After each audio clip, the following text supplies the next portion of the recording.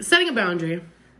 If you're a parent from Angela's job, please don't listen any further than right now.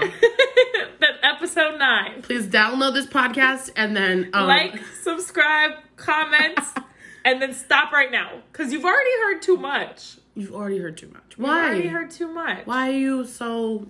Get your nosy ass... This is Maya. Get your nosy ass out of our business. And if you think I'm cool, just say that. Take me to coffee. Just say that. Yeah. I'll tell you my hot takes there. Right. Yeah. Oh, no. That's okay. I mean, as the queen of workplace drama, of starting workplace drama, I empathize. Well, I'm scared. They love me right now, and I'm like, let's keep that up. In their mind, What have you... Yeah. And like, and in their mind, like, I can only imagine that I'm like the cool with it, like gender neutral, good student who was like employee of the month for the first time, and then like is now like closing supervisor and is like really on it with everybody's kids, and you're like super on top of it. They see you as a one-dimensional, just a hard worker. But that's perfect. I'm at work. Yeah, it's your job. Great. I don't need many dimensions at work. Just good worker. Goodbye. The end. No more. Yeah, so I was like, well, if you don't see me as a person now, you're definitely gonna. I'm sure people don't look that hard, hopefully. Unless she sent her a link. Well, that's what I said. She's like, heard you have a podcast. How do I get a hold of it? And I was like, oh my God, it just burned to the ground. Did you know you can turn off on TikTok so like your contacts don't see you as on their For You page just because you're in their contacts? I didn't know you could turn it off. I know it always asks, like, sync your contacts. Well, okay, so maybe yours weren't synced. Mine were synced for whatever reason. I fucking wish they weren't. Mine are absolutely 1,000% I thought they synced. weren't. And so I turned them off recently. It's a little too late, but and now at least once a day I get a message that's like, do you want to sync your contacts? And I'm like, go to hell, you already own my whole life. No, I don't need my like high school volleyball coach from freshman year. Especially because your ass keeps all of your contacts. I do have every contact I've ever had since middle school. Yeah. Which I think is insane. I go through my contacts all the time and delete numbers because I'm like, fuck no, don't want to talk to you again. Please forget my number. I don't want to hear from you no more. To quote my jam. Which, SZA? What is that? Who's SZA? You know who SZA is? Were you calling me SZA? Well, who are you quoting? I don't know what the band is called, but... What's the song? It's called Harvard. Ah, yes. Oh, you played that for me. That's my jam. Please forget my number. Hi, I'm Maya. And I'm Angela. And this is Nishadies. Welcome back. I still don't have a voice. And it's dark, even though it's not very late at night. It is dark, and it's only like 7. I just feel like it's very interesting to me how... Is it the Midwest? I don't know. There's just the winter months affect... I think landlocked people. Yeah. You know what I mean? Like, we very much all are just on the same page of, like, it's going to be bad for the next 7 months. Yeah. Like, we all know. I was talking to someone about that, and I was like, it feels...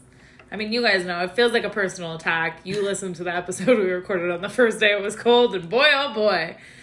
But, yeah, it's just, you know, I'm doing okay currently on November 3rd. Check back in. Stay tuned. Well, yeah, but I feel like that's not normal for November 3rd. But, like, by the time November comes around, I'm like, fuck, no. Yeah. But today I went on a walk, and it was really nice. And I was, like, had to remind myself and appreciate the fact that there were still leaves on the trees and currently falling leaves and no snow and warm enough for me to take a walk in November without, like, layers and layers and layers. Because usually it's not. Usually the leaves have been gone. It's giving climate change. Yeah. And I dislike it. I'm living my best life. I'm loving it. You're like Right capitalizing. now it's cold enough to where it's not, like, scary to me. Like, on, like, really hot, inappropriate days, I'm like, oh. Hot? Fuck. Cold? No, on like really hot days. Days In where the it's summer? like November and it's really hot Yeah. and you're just like, oh, this is uncomfortable and weird. Something's off. Those give me anxiety, but this is like, it's chilly enough. Yeah. I feel like I went out early to my car this morning to warm it up. So I feel like that kind of is... I was wondering why you left so early. Well, and I wanted to go get coffee at an out-of-the-way place. Oh. So... Cute. That's a nice way to spend your day. Was the goal. But yeah, I went out and I had to warm my car because it's a thing you have to do. And every time I do it, I'm like, I'm doing it because otherwise my dad would yell at me. Like, I'm doing it because my dad yelled at me enough times that I need to warm my car up or it's going to explode. Yeah. Well, and it's just not, it's really hard on your engine to drive it if you haven't warmed it up at all. So even in like the summer months, I like chill in my garage for a minute before I put it in gear. Just so that, like, everything can calm down and get, like, acclimated. And Angela knows about cars.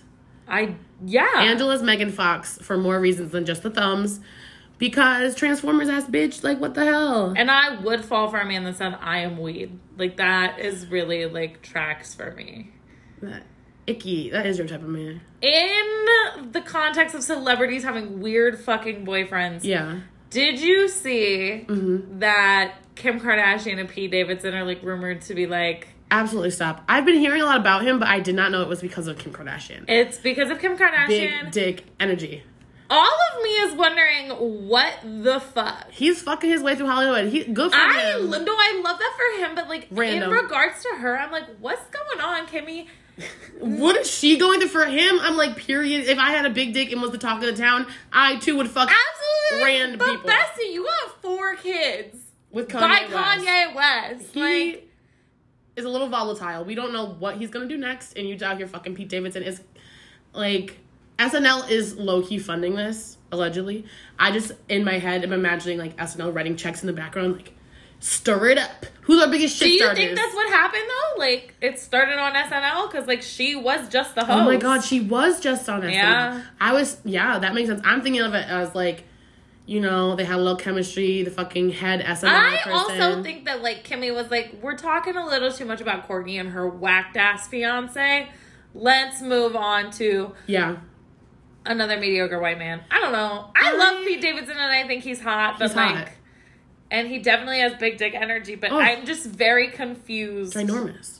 About the turn to Kim Kardashian. Like, that's weird to me. I have a hard time with celebrities in general, but specifically the Kardashians, seeing the things they do and put into the media as individual person's actions instead of brand plotting. Oh, absolutely. As, like, genuine at all. Yes. So, and that's what I think too, like, her, or, like, Courtney, okay, she got engaged, like, she's gonna be a family now. There's going to be less to talk about, like. Right.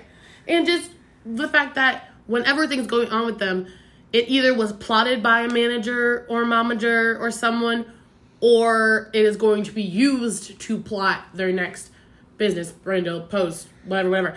And, like. That's why I'm wondering, what the fuck does Pete Davidson have to offer? He's a hot commodity right now. He's the talk of the town. It also feels like using, like, aren't there child labor laws banning Kim Kardashian from boning Pete Davidson? I hate you. I was gonna say, like, why do you think Addison Rae became friends with Kourtney Kardashian this summer? Like, sure, they might actually get along, yeah. That was fucking do we weird. think that 19-year-old showed up to their house just without Kourtney Kardashian there to have dinner with the family on her own volition? Like, or even if she wasn't getting paid for it, like, you don't think that she signed an NDA? Well, you don't think but, like, there's also, like, whatever reason would anyone show up to have dinner with Kourtney Kardashian? Like, well, and then if she was like, listen, bitches, I'll put your podcast on my story if you come sign an NDA, we would be like, period. Yeah. Yeah, like, I'm there. Yeah. Your face told me you were going to have a different reaction. I was like, wait a minute. You're not willing to sell your soul to Kourtney Kardashian? Depends on how much money, honestly. Truly. Yeah. Like, and how much clout. And the extent of the NDA, I feel like. Because I want to talk about it a little bit. Honestly. Yeah. Yeah, I just have a hard time. Because they don't portray themselves as, like, individual. It's just everything is very branded. Everything is very branded. calculated and very branded. Which means everything they do on the internet and in the media is for content, is for hype, is for clout. I'm also wondering how it's different for her. This swings it back to a little bit more of an individualistic take. Yeah. I wonder how it is for her going in and dating someone after being with Kanye, because like he went through her closet. He changed her, like, not that she wasn't like a boss in her own right before. Changed her whole image. Like, he changed her image, and I think the way she carries herself, like what she wears, what she does now, like the types of brand deals that she takes, like she got those robbed kind of by... things, like he changed her, and like I think it's borderline controlling and weird and whatever. She got robbed by niggas in Paris for him. Amazing. That was good. Thank you.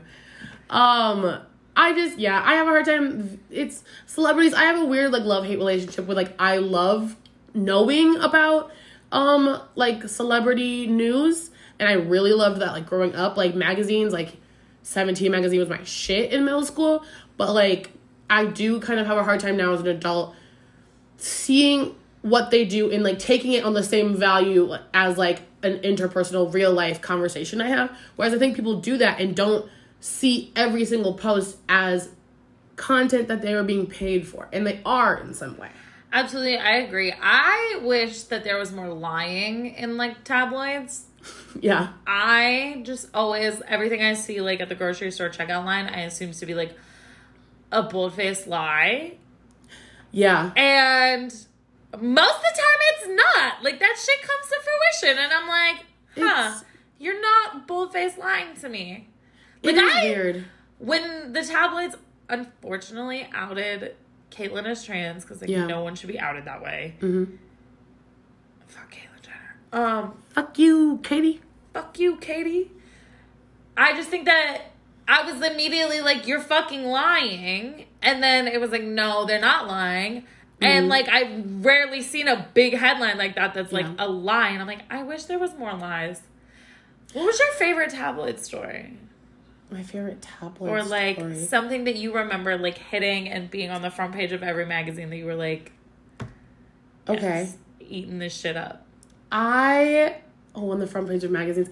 Okay, so I have, the one thing I remember best was I was very much into Disney Channel and into like the website. Mm-hmm. So I don't know if you remember, but you used to be able to go and click on the show, and then they'd have games, and at the bottom you scroll past the game, and it was like a little send us an email essentially. Okay, yeah. You know what I mean?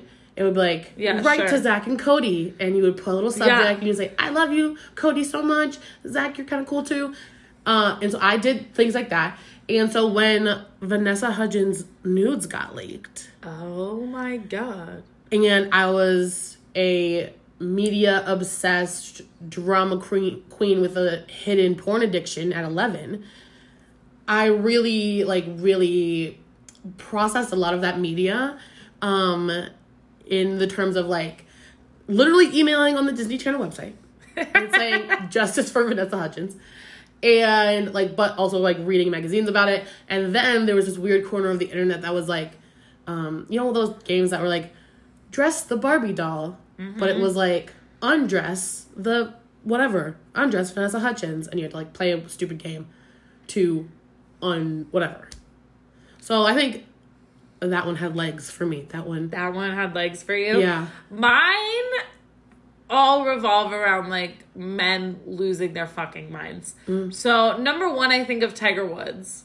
And Tiger Woods just being fucking insane. And, like... Yeah. Didn't he, like, wreck a car, and he was, like, cheating on his wife, and he was going on all these benders. He had a quick downfall. Yeah, that one had a lot of weight for me, and I remember just, like, giggling the whole time, because I was like, what did you think he was doing? And then in that same, like, stroke, John Gosling had a pretty quick downfall that I really enjoyed. So, I think And now I'm thinking of Charlie Sheen. Like, I also really enjoyed that little tiny moment in history where Charlie Sheen was just being a coked out fucking mess. So, I think that, well, I only perceived Tiger Woods as, like, a Wheaties box character, essentially, as a child. Because, I mean, he was America's mulatto, you know? Like... You know, we were rooting for him. He was doing great light skin things. I had no, like, context for any of that because as not a light skin, you know? Yeah. I wasn't like The lightest of and skins. I also didn't have a dad, so there was no like golf in my house. Like I didn't know shit other than like I thought golf was a dumb white man sport. It is. And then, you know, Yeah. I had like without the language assigned like Tiger Woods to be like Right. a clown. And then Honestly. and then that happened and I was like, well, yeah, that's what you get for playing around in your little polo shirts, making all that money. Who Right. didn't think he was sticking his dick in things and putting things up his nose and crashing cars? Like, you really didn't think that was happening? Get the fuck out of here. I think we've seen kind of the breaking of the fourth wall with celebrities in maybe the last like decade. I feel like I grew up and it was like I believed that a lot of these celebrities had these shiny facades of like, or like Angelina and Brad. Like, I feel like I grew up with them as this like poster couple of adopting international children and doing whatever and being this Hollywood power couple.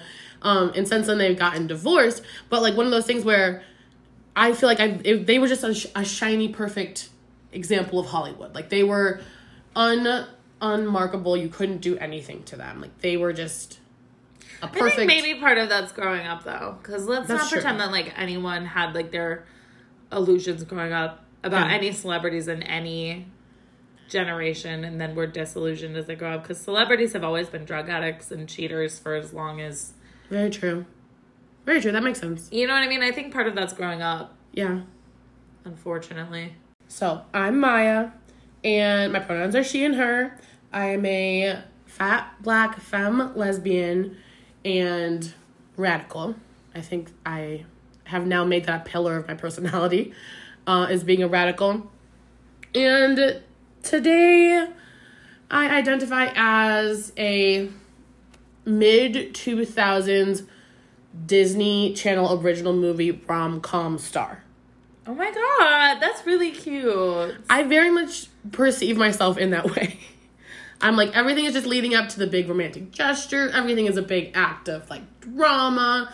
Everything is just drama. And like really growing up, I was like, I am Raven Simone. I have the cool outfit. I'm wearing a skirt over jeans.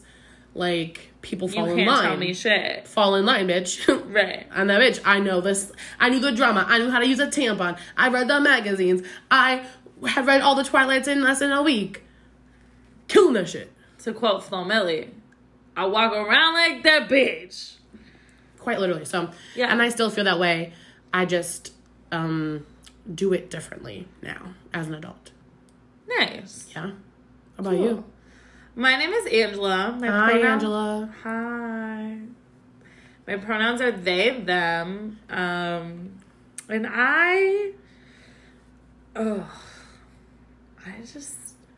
today I identify as someone who's doing their best. Okay. Because I think really I'm just doing my best in life. I'm really giving my best. Today I went on a walk. I keep the house as clean as I can. I eat as healthy as I can Yeah. and want to. But the doctor still tells you to eat Cheerios. I've been thinking about my cholesterol a lot lately, and it's been weighing on my mind, but like I've really come to the conclusion that I'm doing my best. Angela is 57. It has high cholesterol. And like I just identify as a middle-aged man who's doing their best. Like, You're like a middle-aged man who's like started taking out one pup a day. Like he's making an effort. He started like flossing. Like he like really he's like I'm doing things. That, and then like the combination with like physical therapy and those little exercises that they want me to do for my back, and I'm like trying to remember to do them twice a day or whatever. And whatever. Doing I don't your want best. to, but like I'm doing my best in all aspects. You're and I trying. think that's really and like this week I feel like I've been kind of a mediocre student. Like I skipped class today, and I've really been like not like getting behind, but like not watching my lectures at my normal time and stuff that I normally would on normal weeks because I have an exam this week. Yeah. So I've just been focusing on studying for that. And I just feel like, but I'm giving my best. That's all I have to offer. Yeah. You're trying, and shit, what can you ask for? More than trying. Right. I'm doing my best. So I think that's how I identify today, as a middle-aged man doing their best. That's awesome. That's amazing. I love that. Thank you. Okay, we are gonna jump in. So we're gonna do another follow me down my ADD spiral. And essentially what the topic I started with, let me give you a quick preview, is phobias. Right? So I want to talk about phobias. I then fell down a rabbit hole, as I do, about language. And so phobias took me to nonce words, which are essentially kind of like makeshift one-time words. We'll get into that. Nonce words took me to the WUG test and how children learn language, which we've touched on briefly, but I did kind of I love the WUG test. Okay, you know about the WUG test. Awesome, so exciting. Yes. So the WUG test and how children learn language. Then the woman who created the WUG test was a bad bitch in psycholinguistics. So I fell down a rabbit hole about her. And then I came back out of that. There was some more stuff about language that I chose to cut out because all I do was talk about language. And I went back to phobias, and then we're going to talk about, we're going to get back to phobias. Great. So it's all going to come full circle, and we're all going to be okay. We just got to hell yeah, hold on to our pants and really keep it pushing. Yeah, you got to follow my wild train of thinking. So I wanted to talk about phobias just because I have I have a couple irrational phobias, and whenever I tell people, they have wild reactions. So yeah, I just wanted to research that. Angela, do you have any phobias? So I guess the closest thing I have to like a phobia is I can't really just okay. I think it would be classified as like agoraphobia. I originally thought it was claustrophobia. Okay. And I do have a little bit of both. I really don't. Like whatever. So tell us what agoraphobia is and why it's not claustrophobia. So I'll start with why I thought it was claustrophobia. So like I really don't like in classrooms sitting in like a middle seat or a middle desk or being far away from the door. And like it is really specifically mostly related to classrooms at this point in my life. But even like movie theaters, I don't like to be in the direct middle. Like I like to know escape routes should I start to freak out and need to leave. And I always just thought that was claustrophobia and that like I felt like the walls were closing in around me and that like I was trapped and that I didn't have enough space. Well, as one earning a psych degree does, you learn more things. As one doing the work to learn about themselves. Exactly. Yeah. Well, I stumbled upon this because of my studies and not because of any internal reflection. Well, you still reflected on it, did you not? This is true. You don't be reflecting? So, agoraphobia is the fear of being in, like, a social situation, having a panic attack, and then all of the negative, horrible consequences that will come from having a panic attack in public, not being able to leave, being stuck somewhere, just, like, these really huge consequences that are not realistic at all and that you will not make it out of a panic attack. And you will, and it's fine. But then agoraphobia translates into then people start avoiding going certain places or leaving the house at all. And so a lot of times people think agoraphobia is just refusing to leave the house, which is not quite what's going on there. It's a deeper anxiety. And that's like an extreme version that maybe some people have. Right. But it's not all agoraphobia is. Exactly. Yeah. And my personal agoraphobia is related to classrooms. Okay. Yeah. So, right, phobias, just another word for, like, anxieties, right? Yeah. Things that freak you out for not usually a logical reason, or they freak you out to an extent that isn't logical. Right. Or, that you could guess. So, having a phobia is the most common mental illness, supposedly. I found that in a couple places.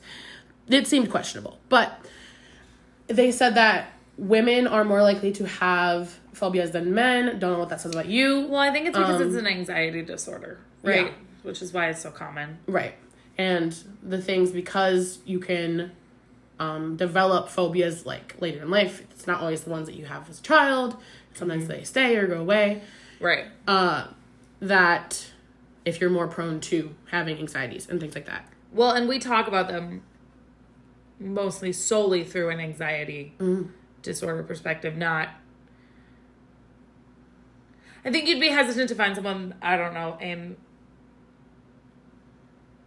the psychology field that would classify it as like phobias are the most prevalent mental disorder, like as phobia as its own classification. I don't know.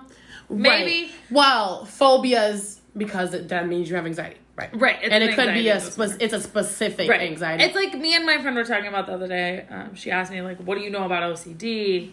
And I was like, well, as far as I know, it's not just the obsessions and the compulsions themselves. It's an anxiety disorder. It stems from anxiety. Yeah. It's not the primary problem. So, yeah. Right. So, sorry, that was like very nitpicky. No, you're right. Yeah. It's important to think about where it sits and as far as diagnosing it and then how it plays out in your life. Right. So you went the psychology way. I said, phobia, that's pretty interesting in Greek. And... and looked at it as words. So they're very, very common. And so one of the definitions I found, right, are these typically viewed as irrational, unique anxieties and fears. But most phobia names are known as nonce words. Have you ever heard of a nonce word? No. What might you think a nonce word is? Well, judging on context clues from what you said earlier, a word that's only used in that certain context. I did already tell you that. So, yeah. It's also known as an occasionalism. Okay. So, that's kind of cute. I know, right? Occasionalisms. So, something that you are using, the way I would define it, is for the one time. I, too, would say for the one time. You're just like, I need this word for the one time right now. I just need to make a word for it. Trying it out for the one time. Like, literally. Yeah. They didn't say that, but I think they should. We did. So it's law. Yeah. So another definition was like a word or phrase coined for a particular occasion. I thought that was kind of interesting because, like, aren't all words not coined for particular occasions? I needed a word for when my feet leave the ground at the same time, so I said jump. Like, that's the occasion. But I think it really has to do with more that they are newer additions to the language. Well, and I also think that you can be jumping in a lot of different contexts. Yeah. But I think this is implied that it's in one specific context. Yeah. For the one time. But when I was thinking occasion, I was thinking party. And there's only ever that one party, I was thinking soiree. That one soiree where that word becomes relevant, so... There's only one time you ever need to say soiree. That's not true. Oh my god, Angela. I think soiree is a word I really like. Okay, I don't feel like I say soiree much, but it is a great word. I feel like I always say it in like a... Soiree. In like I'm being a dick way, like a little soiree. But then every time I say it, I feel like it's funny and fancy. Yeah, it is fancy. I feel like I'm standing in an old timey department store buying a dress for a soiree. I love that. So the example they gave was, you're gonna hate this. The word, if you needed a word for a female painter. No. A paintrix. Paintrix. Paint. R-I-X. Paintrix. Oh, yeah. I feel like the X makes it gender neutral. I know there's no, like, rule on that, but, like, Paintress. And that's totally what I thought you were going to say was paintress. Like, Pinterest. Well, the point is it's supposed to be kind of nonsensical. So it doesn't necessarily follow the rules of words. That's... Okay. Right. So you might say paintress because that follows a pattern we know. But if you're, like... I'm using that word. Paintrix? Yeah. It's funny. So, yes, the example was paintrix. It's always funny. And so the words that are made on purpose and are typically nonsensical or obscure. So it might be a word like paintress that follows one of those rules, but no one ever says fucking paintress. Okay. So it's a nonce word. And then it said it's often used in the study of language development in children. I was just going to say, I'm thinking of a lot of the words my children use. Because they're like, the fuck are these words? I need a word for it right now. They're like, I've never been to the beach before. What is the loose grass? They're like, I need a word for it right now because I've never seen. One of them, my favorite, and it's not nonsensical, but it's my favorite. One of my kids calls a horse or like a unicorn a neigh. Oh. It's my neigh. And I'm like, it is. You're right. It is a neigh. It's a neigh. So kids do it naturally because they don't know all the rules that we attribute to language. So that led me to the WUG test. And so you know what the WUG test is. It's very big in talking about child development, language acquisition, and psycholinguistics, which is psychology and the study of language. So you tell me when you learned about the WUG test. I feel like we've talked about it in a couple different classes. I think we really hit it home. I had like a developmental psych class over the summer. And we were talking about language and language acquisition. And that's also where I learned about like gendering. It changes how you speak about things. But I think the WUG test is they give a child a word and see if they use it correctly in like different forms, right? In like the past tense, plural tense. What words they make up. Yeah. Like make up a word. Yeah. Like the WUG is not a real word. So make up other words related to WUG. And then C, do they... And if they can like attribute those words to... Yep. So then how they apply those skills, right? Are they just like, I never seen this shit before, I can't make any words? Right. So kind of studying and that would be a stupid outcome because they've never seen a lot of words before. Right. They're going to use them. It depends on their age. But, yes. So, the person who made the WUG test is psycholinguist Jean Berko Gleason. Baddest bitch to ever touch psycholinguistics. She has so many accolades. She's written so many papers. She's gotten, like, honorary doctorates as, like, just an academic, not a celebrity. You know what I mean? We love that for her. She's so cool. And yet people won't shut the fuck up about Noam Chomsky. Exactly. And this bitch exists. Exactly. So Jean, cool ass woman. She's still alive. She's like 91. And so she's the founding mother of psycholinguistics. And she was... We should send her a postcard. I think we should. We should send her the link to the pod. Like, hey girl, justice for Jean. Hey, we really Jean. did it for you. I'm here for you, Jean. We showing out for you, Jean. Right. And so we're going to further divulge into, I got a little sidetracked. She was the first person to study the acquisition of politeness. Oh. So I didn't go super far into that. I didn't want to get too off topic, but I think that's so interesting because she studied, like, when do kids start to say thank you and please and sorry? And when do they do it alone? And when do they do it when their parents there? And when do they do it when their parents there and prompts them? Is it different when the mom is there or the dad is there? This is what really freaks me out about wanting to conduct research in psychology is that people study the most interesting shit, right? But it's such simple concepts that I feel like whenever I think about like, well, what I want to study or like, what do I want to look at? I'm always like, I feel like overthinking it and thinking it's the I have to have this things. I know. I gotta be a better shitty. Yeah, you do need to be better shitty. Because especially when you're getting into like research, like writing papers and experiments. Right. And you have to study tiny things. The tiniest thing to study. And then hopefully over your career you study a bunch of things around that tiny thing. But you still... And you can come to maybe a little bit broader of conclusions. But that's about it. Right. Yeah. It's very interesting how specific they get. So I thought that was really interesting. And it's funny because I saw my baby cousin this week. My youngest cousin is 4. His name is Dylan. He's in a very hyperactive phase. He is a wild child. 4-year-olds are fucking insane. He is a wild child. Truly, it makes no sense. And this weekend I saw him for Halloween. And I don't know what I was giving him. Maybe a toy or something or food. And he, like, reached his hand out for it, and I said, what do you say? Because that's what you say to kids. I said, what do you say? And he goes, thank you. And I was like, because he, like, what do you say could be please, it could be sorry, it could be thank you. It could just be use your words and say what you need. And so he filled in the blank enough times with thank you that he just assumed that's the polite. Polite is only thank you. That's cute. He doesn't have the context to know what type of polite I wanted at the time.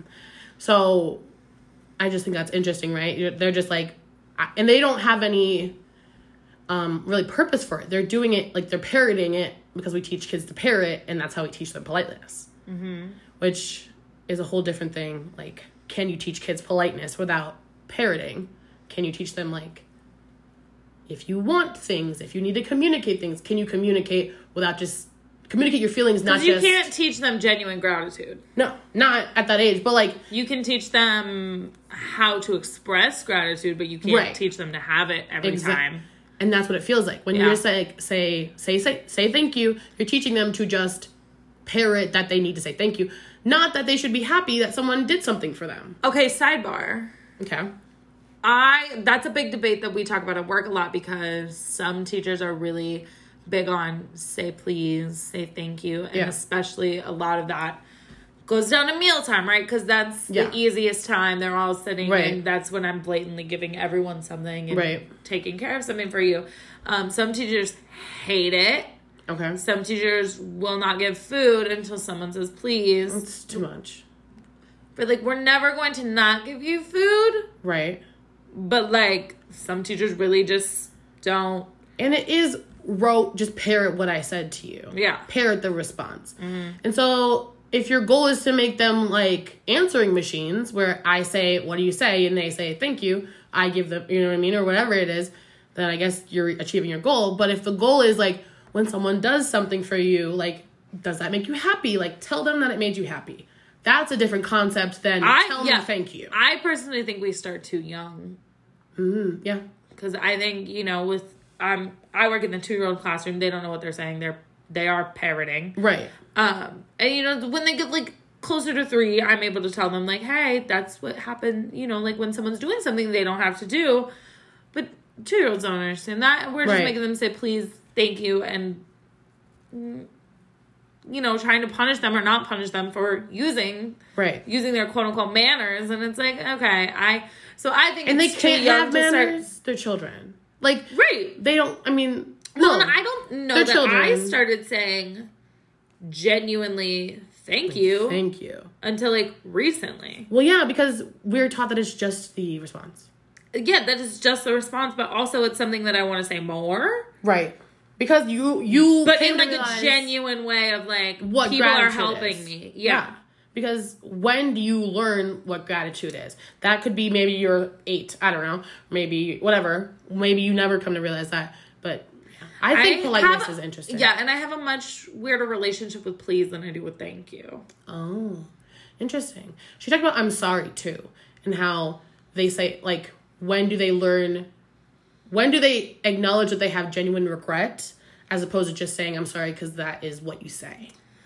Is way later. It's like so when I worked with older kids, my boss, and I agree with this, was really big on saying like hey boss, hey, if you're listening, wink. You did a great job, and you're still doing a great job. You're doing a great job. But she was really big on you don't tell them to say sorry because I don't get to control them like that. However, you can say like, I think the other person would really appreciate if they heard that you were sorry, but I'm not going to tell you what to do. Yeah. And I think that's a big deal, right? Is like taking in like, if you want to say sorry because it probably would make that other person feel better. Right. You should do that. Bring it to their level. Exactly. Bring it to their level of that hurts what you did, whatever hurts people's feelings, makes people feel bad. And I know when my feelings feel bad, I appreciate an apology. And then that's saying, if they don't want to do it, they're not going to do it. And that's much easier to do with elementary age kids, which was the kids I was working with, as opposed to 2-year-olds. I hear all the time people tell them, go tell your friend sorry, and I'm like, it's wild to expect that of a baby. It is. And like the friend that hears it, like they don't even look up from their fucking toys because they also don't know. Like they don't care. It's a weird expectation. So maybe we'll get more into politeness. I think it's really interesting and I hadn't really ever thought about studying it before. So bad bitch Jean, backing up. So she developed... Put it in reverse, Terry. Put it in reverse. So she wanted to study children's acquisition of morphological rules. Mm-hmm. So morphology is the study of words, or linguistic morphology. The study of words, their structure, and their relation to each other. So it kind of is similar to like etymology of like the roots and stems of words of like, how did we come to have this word as what it means today? Mm-hmm. So when do children stop just parroting thank you and realize that that's a thing you say like after you did something wrong or did something, whatever, you know what I mean? Right. When do they attribute meaning to those words? Right. So she wanted to study that, and her claim, or kind of her hypothesis, was that young children, they possess implicit knowledge of this morphology. So they automatically know what these words and the feelings they are attributed to them. right? So we'll find out that was proved false. That, well, not all children. It starts at a certain age. So before, I believe it's 3. It can't just be like intrinsic to human nature. Right. So being able to split it by age group. Yeah. Mm-hmm. So some examples of this, I brought visuals. Especially when you try to relate feelings with intrinsic things, because like right, my mind immediately goes to like people on the autism spectrum who have a hard time understanding feelings. So to say like an overall blanket statement that all kids just know it. Yeah, weird. It is strange. Right.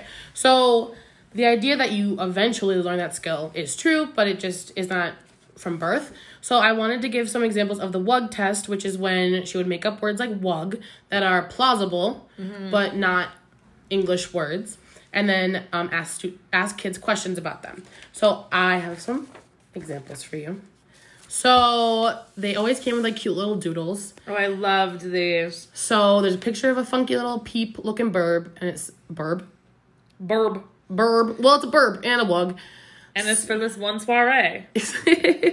So, Angela, do you want to read to us what that WUG says? Image 1 says, "This is a WUG. Now there is another one. There are 2 of them. There are 2 blanks. There are 2 WUGs. There are 2 WUGs. There are 2 WUGs. Mm-hmm. So, a WUG is not a real thing. You've never heard anyone say WUGs before. And as a child, if you've learned that when there are more than one of something, you usually say, add an S on the end, you've learned that morphological clue that multiple things adds an S typically. Yeah. So WUG turns to WUGs. Children typically ages 3 to 4 can do that. Children typically younger than 3 cannot, because they can only parrot words they've known before. So if you said, maybe you live somewhere, maybe you talk about trees a lot in your house. So that 2-year-old hears your parents talk about trees all the time. So if you say, oh, there's one tree, they'll go, okay, there are 5 trees, or there are multiple trees, because they've heard that word before. They just know that that's the plural, whereas they've never heard anyone say WUG, so they don't know. Right. At that age. So you're looking for, if they know the rule. Yep. Or can apply that they really are at a parroting phase. Yeah, they just say whatever. They say whatever. One of my kids said to her mom the other day, she walked around her, she's called someone a turd butt. And her mom said, where have you heard that before? Or did someone call you that? And she said, yeah, Angela calls me that. Oh my God. And I was like, yeah. Sometimes. Well, don't be a turd butt. I know. Some people are turd butts. Come here, turd. Yes. So there are lots of these cute examples. I have a couple more for you. You might not be able to read that second picture, but it's a funky looking hand-drawn dog, and it says, I will read it to you. This dog is covered. No. It says this is a dog with quirks on him. He is covered with quirks. What kind of dog is he? He is a blank dog. A quirk dog. Wrong. It doesn't sound like that to me either, but so this is what is it called? He is a quirky dog. He's a quirky dog. Right. So this is a different scale. It didn't sound correct to me either. I was struggling. Every week I get on this podcast and I'm exposed as an idiot. Right. So taking the made up word of quark or whatever it is, and attributing it, what is something that has quirks, a quirky thing, right? So they test different things. Pluralization, that one you just did is about agent nouns, which are nouns that give agency. So here's one for you. A man who zibs is a what? A zibber? Is a zibber. Mm-hmm. So you gave the noun zib agency, you attribute it to a person. Okay. Mm-hmm. Another example is compound words, like why is a birthday called a birthday? Because it's the day you were birthed. Exactly. Yep. Yeah. So can you think through, I know this is 2 separate words put together, and there's a reason why these 2 words have been put together. That's my favorite type of nerdy shit. Like, that right there really, like, lubes my gears. Ew. I was going to say grinds my gears, and then I was no, that's not it. It lubes them. It lubes them. They be moving smoothly. Ugh. I hate that. It makes sense and I don't like it. Okay. Do I have another one? Oh, yes. Is that the one about spow? Yes. Okay, so this one says, this is a man who knows how to spow. He is spowing. He did the same thing yesterday. What did he do yesterday? Yesterday, he... Well, it depends on what you want to say here. Okay. I would pluralize it as... He has spowing. I guess spowed is what you would add. Right. So the expected answer is spowed.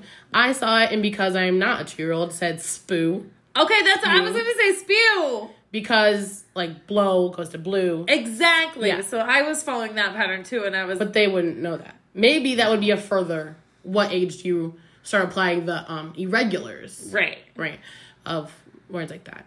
So, just some fun things. And they just come with the cutest little doodles. I'll put them on our Instagram, but they are so cute. They do have really cute doodles. They're very adorable. This graphic with the dog that I could barely read because it was so fuzzy. It's like when my professors insert a graphic in anything and they're like, answer a question about this chart. And I'm like, I can't read the fucking chart.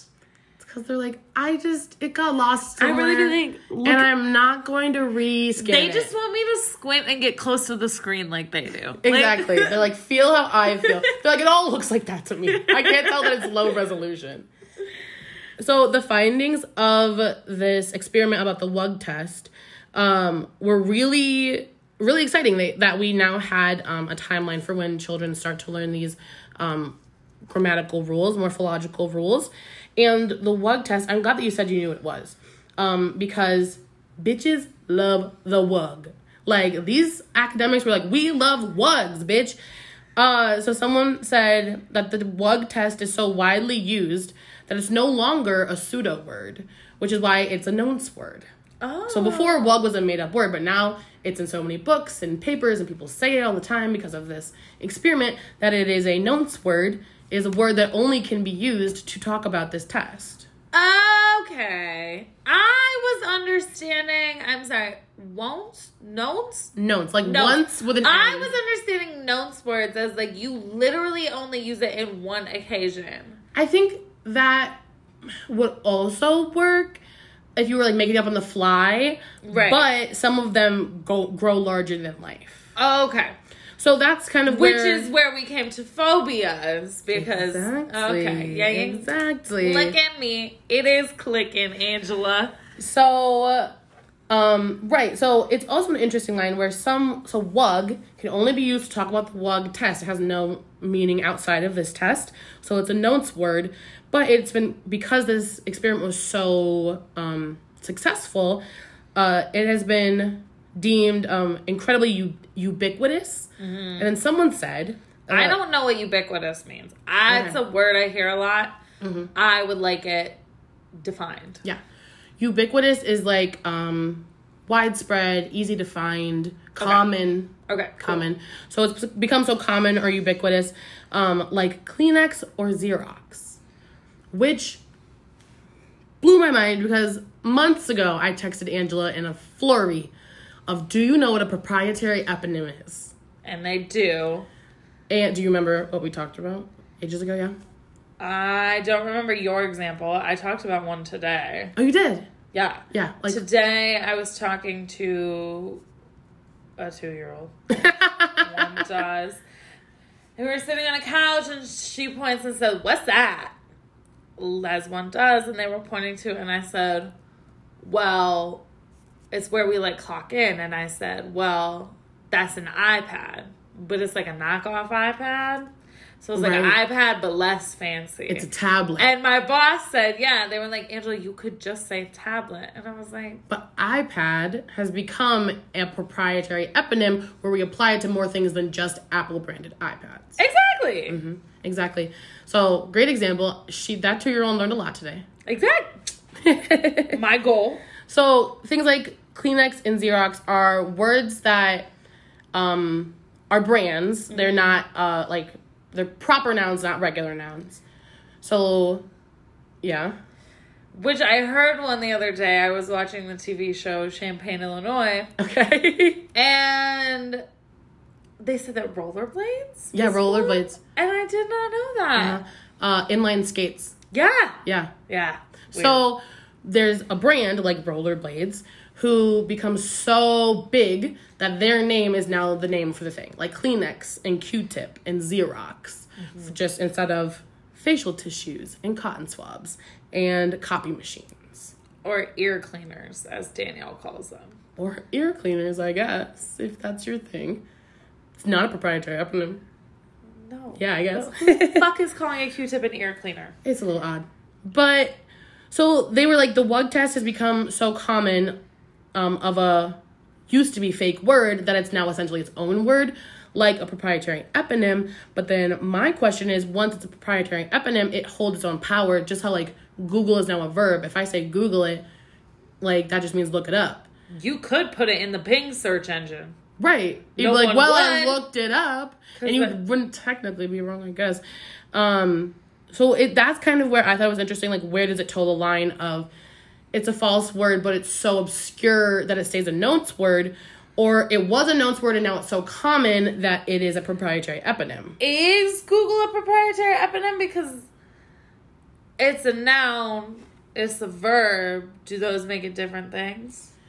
Is like the verb to Google, would that be considered different than Google itself? Oh, that's you true. see what I'm yeah, trying I to see what you're say? saying, because it's both a noun and a verb. You're Yeah. right. Yeah, that's true. Because I wouldn't be like, well, I was gonna say you wouldn't be like Kleenex your nose. Right, It's exactly. a noun because it's a proper noun. So that Exactly, makes you sense. would use a Kleenex. Yes, that makes sense. Okay, interesting. I hadn't thought about that. Very interesting. I'm not sure. Think about that. Honestly, Think about it. You know how I think about its words. So yes, I will. I'll get back to you. I was literally I think I had gone to the pool that day, and you were with Danielle, so we weren't together, surprisingly. And I just was thinking, and Yeah, I was I remember like opening my phone to like 6 text and I was like, messages. Angela, what do you know about proprietary eponyms? I was like at every red light, like, what is Pepsi? What is Coca-Cola? Like, And this was another one of those times that was like, just fucking record your conversations about it every week. because wild shit. I'd be talking about wild shit. So that's kind of an interesting thing. Is it a nonce word if it's very common? Because the part of being nonce is it's obscure. Right. So things to think about. And so then when they've asked 2-year-olds what they thought. My favorite group Angela's of people on this earth. Bibas. So when they asked 2-year-olds, this is one WUG, now there are 2, the 2-year-olds had no response. Not even like, no, not even just WUG. No. Because they have no concept. They have no fucking idea. They And truly if have you zero spent concept. any time with any 2-year-olds, you know that. Because you ask them to count something and they just start going 1, 2, 3. They don't attribute it 4. No, to nothing. things. Like they'll just sit there and count to 10 and be like, "Did I do good?" And you're like, "You did great." Because we treat them as memorization machines. Exactly. We're like, good and people job. are like, I think it's so weird when people are like, "My kid's so smart, they know their ABCs," and I'm like, they have no fucking. Do they know what idea. a letter is? Right, because when I wear my necklace that has an A on it, most of them point to it and go apple. Which, like, yes, A, apple, but not one and the same. A's are not all apples. Yeah. Deep tangent. That just really brought me back to this book I read in 6th grade.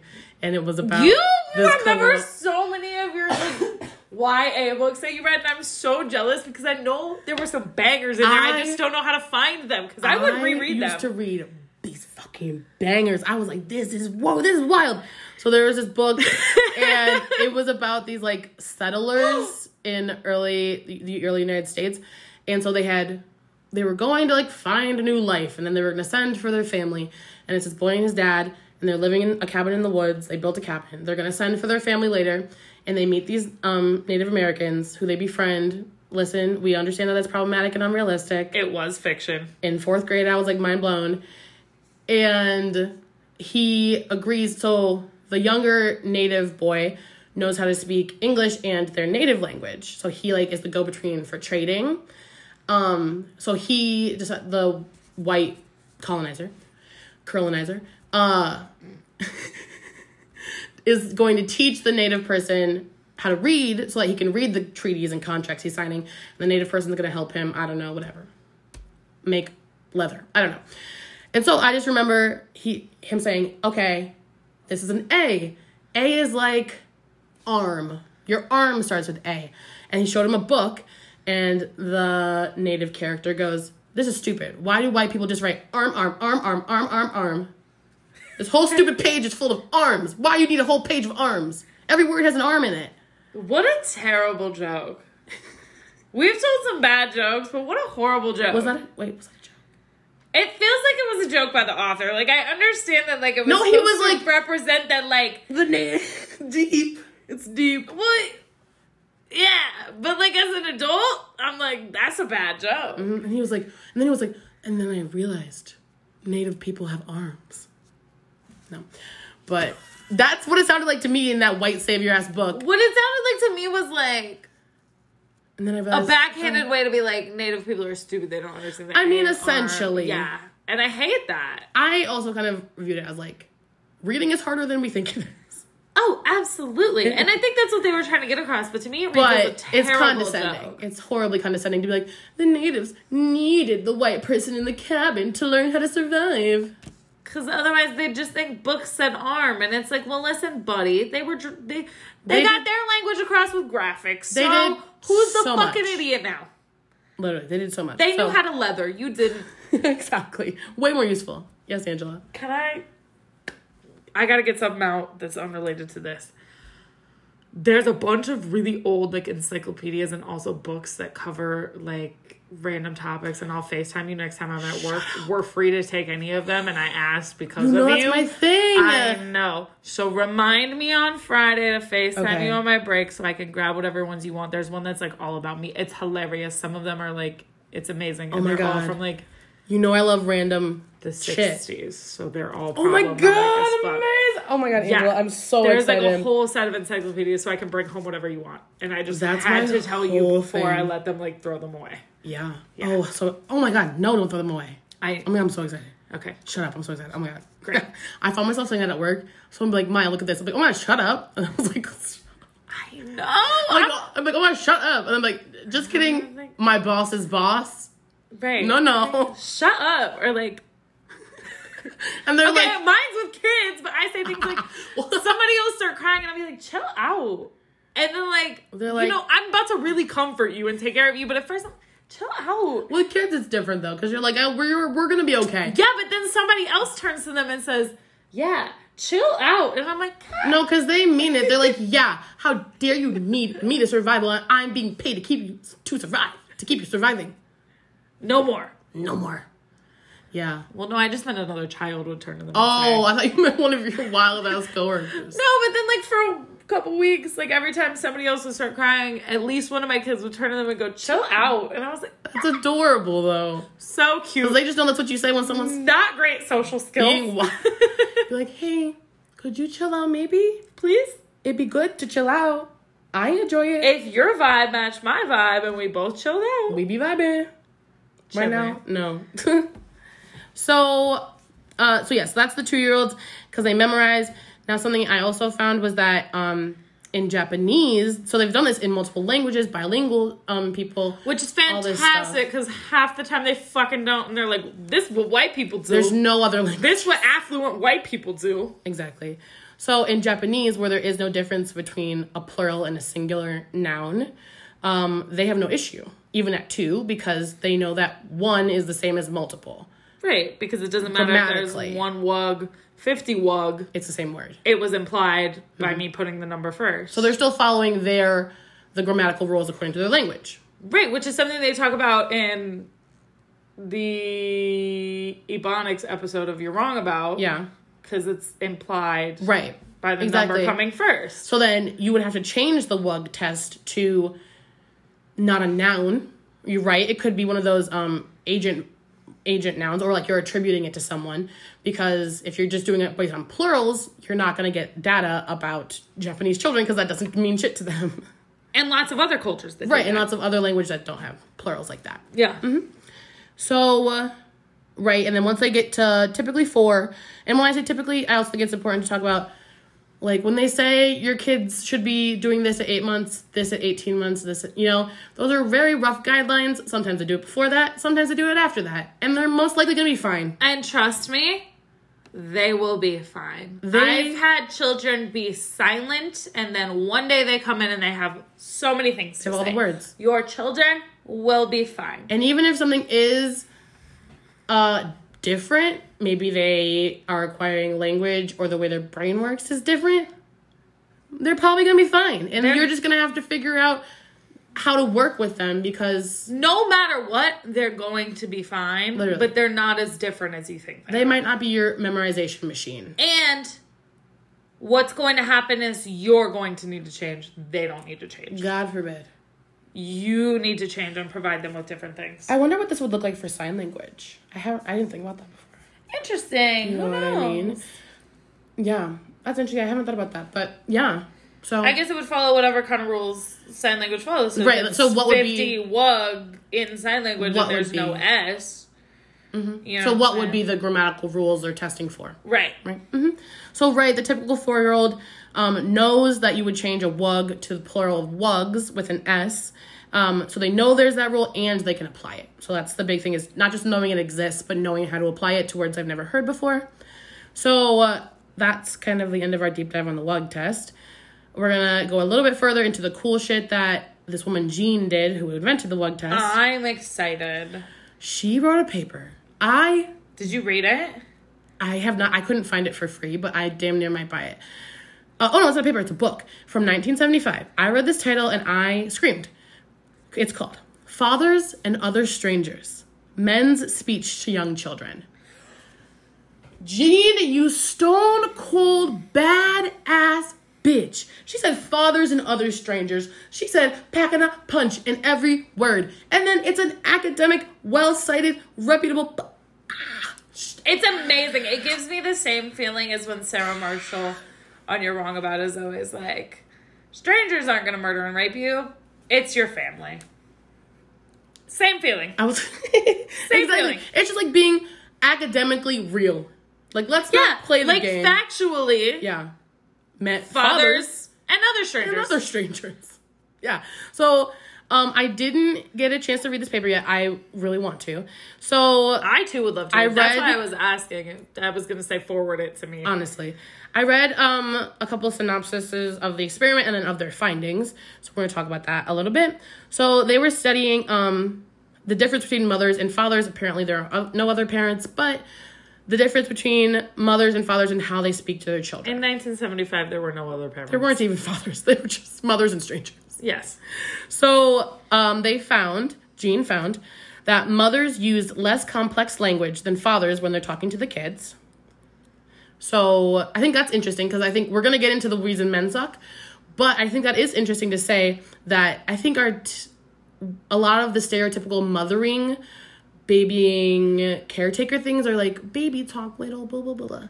Which is not beneficial to children. I feel like I'm talking about my kids too much, but we're also kind of... We're talking about kids, yeah. We're kid-centered right now. Yeah.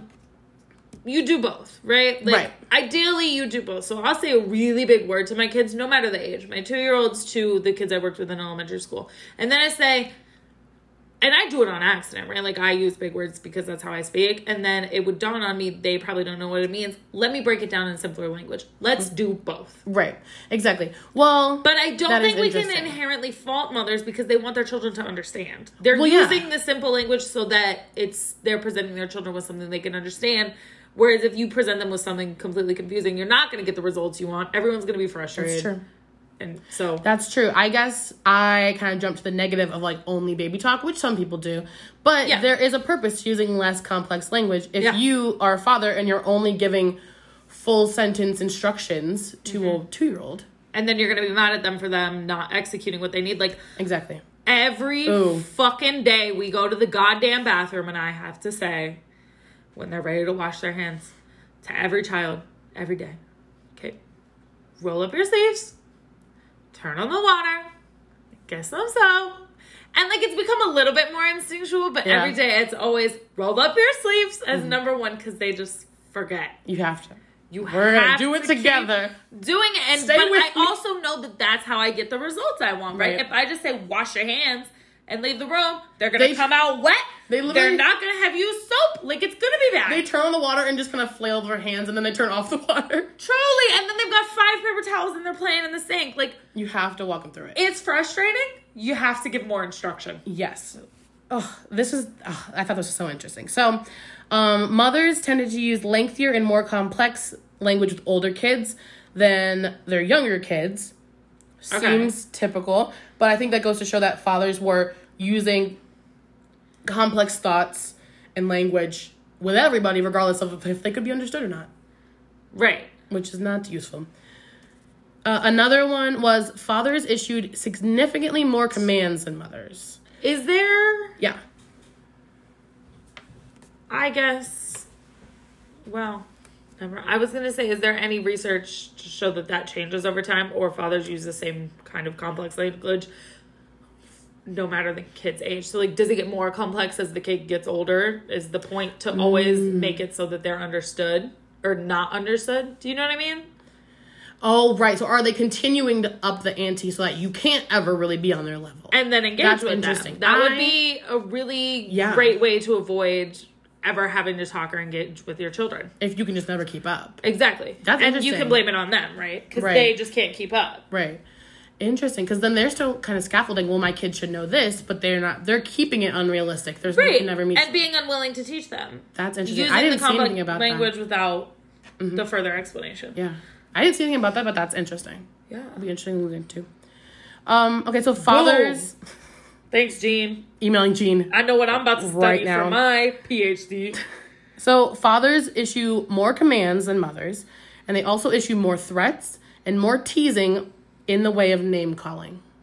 I was going to say, like, quote unquote teasing, right?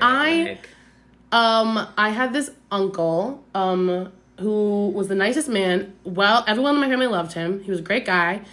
And that was his way of showing love, is he teased you. He was like, oh, look at you, look at your whatever, look at your outfit, look at your hair, what are you doing? What are you just like pestering, bugging. That's just kind of who he was. And I hated it. As a kid, I always felt picked on at every holiday. So I would avoid him at Thanksgiving and Christmas. I would, like, instead of walking through the kitchen, I'd leave the house and walk back through the other side. Like, I felt picked on, but then I would be like, I don't like Uncle Mike. He's mean to me. And I always got told, well, no, he's just teasing you. That's just teasing. That's not mean. It's teasing. I hate that. And I was like, if I don't like it, it's mean. Right. And also, like, grow the fuck up and learn a different way to show affection. Right. And then he died, and I thought it was my fault because I never talked to him. No one ever talked to him because he sucked. And I understand that, like, you can think you're well-intentioned in that, but as soon as someone's like, hey, stop. Like, I have an uncle that kind of does that same thing, right? Mm-hmm. Like, it was always just teasing, and I just was like, shut the fuck up. Right. If someone's not vibing with it, don't keep doing it. Right. But, yeah. So, right. Fathers are mean to their children. Fathers are so And they mean. give more commands because they can't communicate. What was the other one? Okay. Ooh. The father's language also reflected traditional gender roles in these families. But the way they tested this is through, like, parent-child play. So they would, like, put you in a room and they would say, like, play together for 10 minutes. Here are some toys. And so then they would simulate what does the father talk about and how does he talk about it. And so even in this, like, we're playing dolls with my whatever child, if the baby in the game had a dirty diaper, the character the dad was playing would say, go take it to your character mom. Like, even in play, the dad would not do these, I guess, stereotypically mothering tasks. In play. In pretend. No. I'm not a bitch in real life. So, put some respect on my manly name. Put some manliness on my name. Give me some manliness, homo. please. Any spare manliness? I had this in-home babysitter when I was little, and she had a son who was like 2 grades older than us. And so sometimes when he was real bored, he would come pick either me or my friend Samantha to come play Legos with him in his room because he didn't have to be with everyone else because it was his house. And so one day Samantha was sick because he never chose me. And Samantha was sick. And he was like, Maya, do you want to come play Legos? was like, oh my God, fuck yeah. I'm so excited. Like, you're a boy, and oh my God. And you're, like, a 5th grader? Oh my God. And so we, like, went in his room, and he had, like, his little action figures and his little Legos. And I, like, start playing, and I'm start talking. And he's like, no, they don't talk. And so we played, but they didn't talk. We played house with, like, dolls and action figures, and they didn't talk. And I remember that I was, like, 7 max. And I was like, what the fuck is wrong with you? Men don't talk. Even at, like, in elementary school, they're like, why would I pretend to talk? That's really interesting. That's interesting to me because all of the people in my family like to talk. Right. Male or female, we all love the sound of our own voice. Right. But that's really interesting to me, and it makes sense as a typical gender dynamic to be like, men don't talk. Yeah. And they also were very, that my babysitter's family was very, like, they hunted and was very stereotypical in that way. My family is too, though. Yeah. And we all like the sound of our own voices. Yeah. So, like, the gender roles came out in play in other ways right. than just, like, talking. Right. I would argue the men in my family feel free to talk too much. They could use some shut the fuck up time. Yeah. So it came out in other ways. I almost said, like, not in language, but that's not true. Like, the way they talked about quote-unquote girl toys or whatever was, you know, different, or what toys they were allowed to play with. But it wasn't in so much the amount of talking that was done. Yeah, it is weird. Men don't even pretend. But it makes sense, especially when playing house, that they would be like, we don't talk, right? Because it's like... I'm still pretending to be this Yeah, and ideally, as per our last episode, talking about, like, man caves, like, the whole idea is that, like, at house, you don't talk. No. When a man plays house, he doesn't talk. Come home, no think. Come home, no speak. Come home, give command, call name. Go to basement. Exactly. Ignore children. Goodbye. Drink beer. Ugh. So this next part of this same book is about daycare teachers as opposed to parents. Okay. So really thought this was interesting. So in contrast to the parent dynamic, male and female daycare teachers use their language similarly. Like, there isn't a really big difference when it comes to daycare workers. What do you mean, like, in regards to female and male, the way that they... So mothers use less complex language with children, but fathers use more complex language, whereas all daycare workers use similarly complex language. Oh, okay, yeah. So, like, across gender. Yeah. Okay, yeah. Which makes sense, because you're at your job because you like that. You want to be with children. You don't just have children because... You applied for the job to work with children, to be around the children.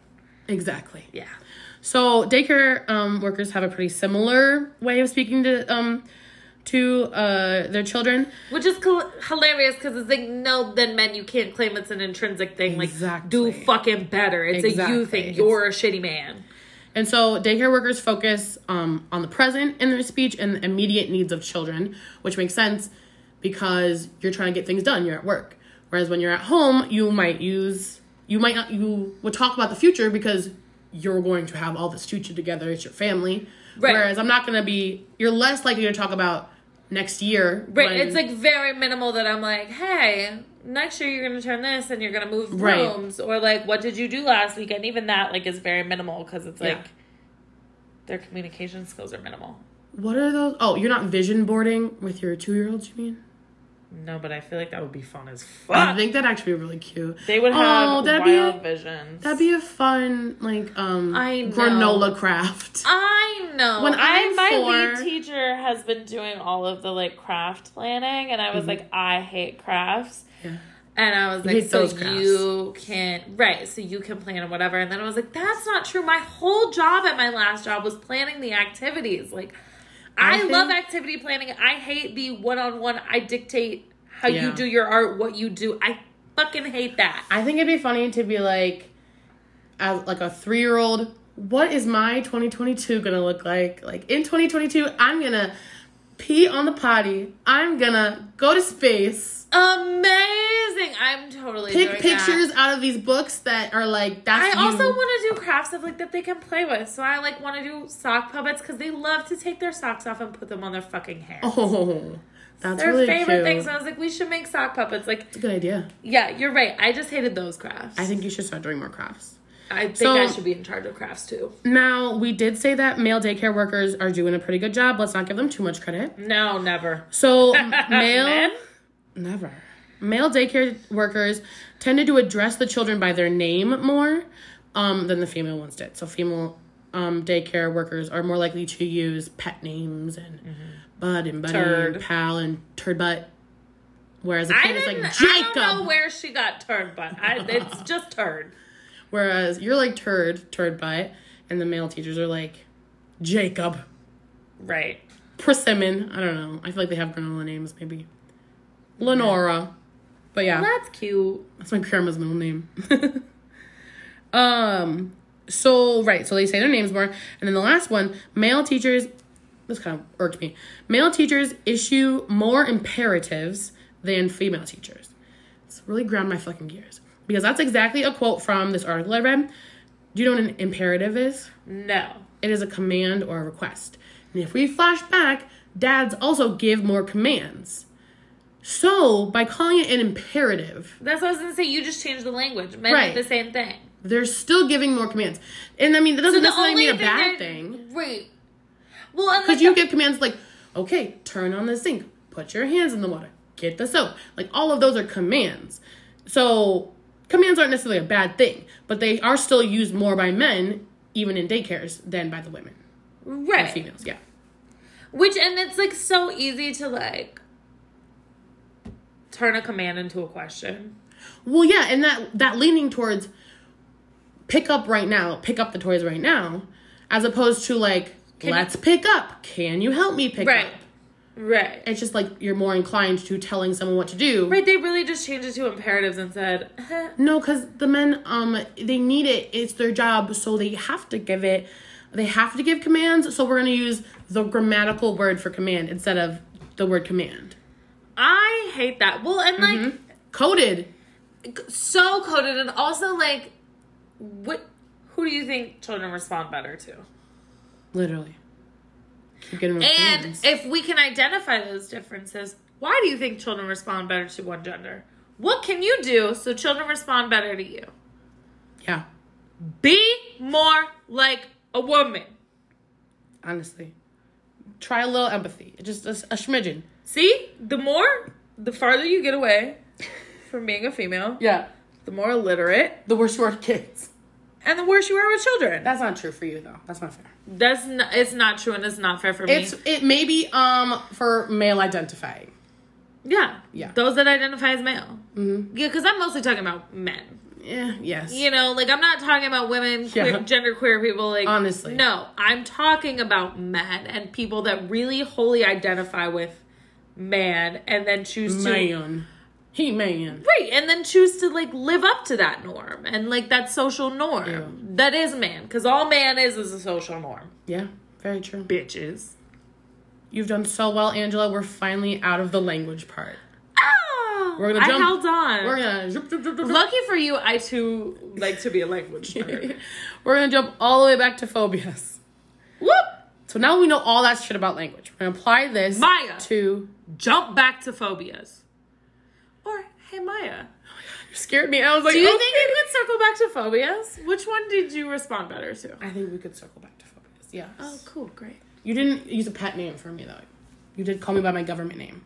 You're right. I call my kids a lot by my name, and maybe that's the like non-binary in me. You know. It might be. Because I think also part of my, the way I show love is also through, like, I'm one of those girls who's like, no, I'm the only one who calls my man by his full name. He might be young, wheezy little Chris OG to y'all, but to me, he's Christopher William. See, and I've always loved a nickname, and I will call a man by a nickname any day, whether I'm dating them or not. We have one dad who I've only ever heard him call his daughter Boo Bear, and he's such a good dad, and he's not giving commands. It's always like, do you think you could? And like, Yeah. that man sets Boo my Bear heart is on sweet. fire.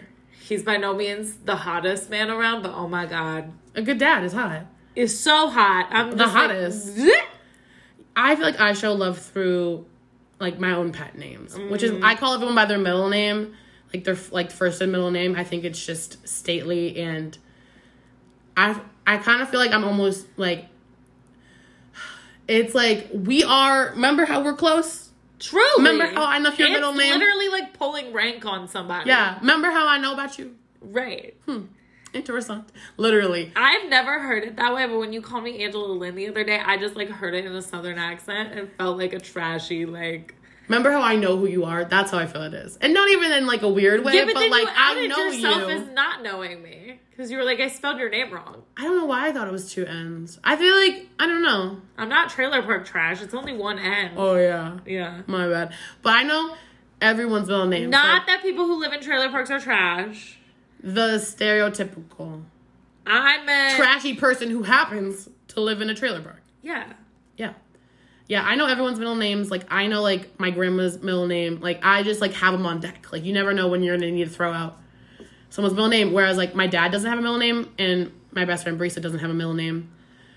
Things I like to do is make up middle names for people. I like to, like, go on the fly if I need to yell at somebody in 3 names. I asked my grandparents this weekend why they named my mom and her sisters their names. Mm-hmm. And whatever, they gave me some reasons. And then they said my Aunt Jenny was supposed to be Leslie. She was supposed to be Leslie Suzanne Danner. Oh, thank God they did not do that to her. And Leslie Susie. Leslie Susie D. But then my mom, who was like, I think 8 at the time, was like, oh, her initials will be LSD. And so they had to change it. And they made it Jenny. Jenny is cuter than Jennifer, yeah. Mm-hmm. I just think that's so funny. I didn't want Mason. Jennifer's much cuter than Leslie. I love Leslifer. It's like what's the feminine version of Lucifer? Leslifer. She's a lesbian named Leslie. That's what the L in LGBT stands for. Leslifer. She rules the lesbian part of hell. It's pretty fun actually. It's like that's where I'm trying to go. Dead ass, bitch. I be living it up. Oh my God. Speaking of the lesbian part of hell. Say more.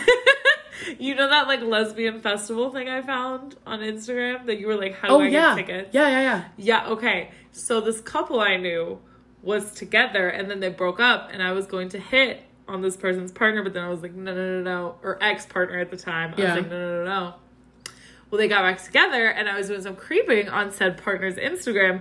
They went to that in, like, the broken... I was like, oh, that's why you bitches broke up. They went to a lesbian convention. They went to lesbian hell. Amazing. Met Leslifer, came back and said, be my bitch again. Came back and said, I'm ready for... Your ex went and fucked Leslifer while you were on a break. That's a demon, baby. Coming back into your life. That's a demon. I feel like I get high and mighty often about, like, I don't stalk my ex on social media. Stalk other people's exes? Yeah, like, I'm be minding my business, da-da-da-da. And I really just outed myself as not minding my business. You said, this person I know was dating this person, they broke up. It was because I wanted to fuck one member of this party. Oh, so I'm like checking in. I be deep diving for people I want to fuck. I'm like, no, I can't find you. You don't have any recent pictures from 2017? What about your second cousin who tagged you on Easter in 2018? Oh, they got a recent picture, but they didn't tag you because you changed your ad. Truly. In there, like swimwear. In that bitch.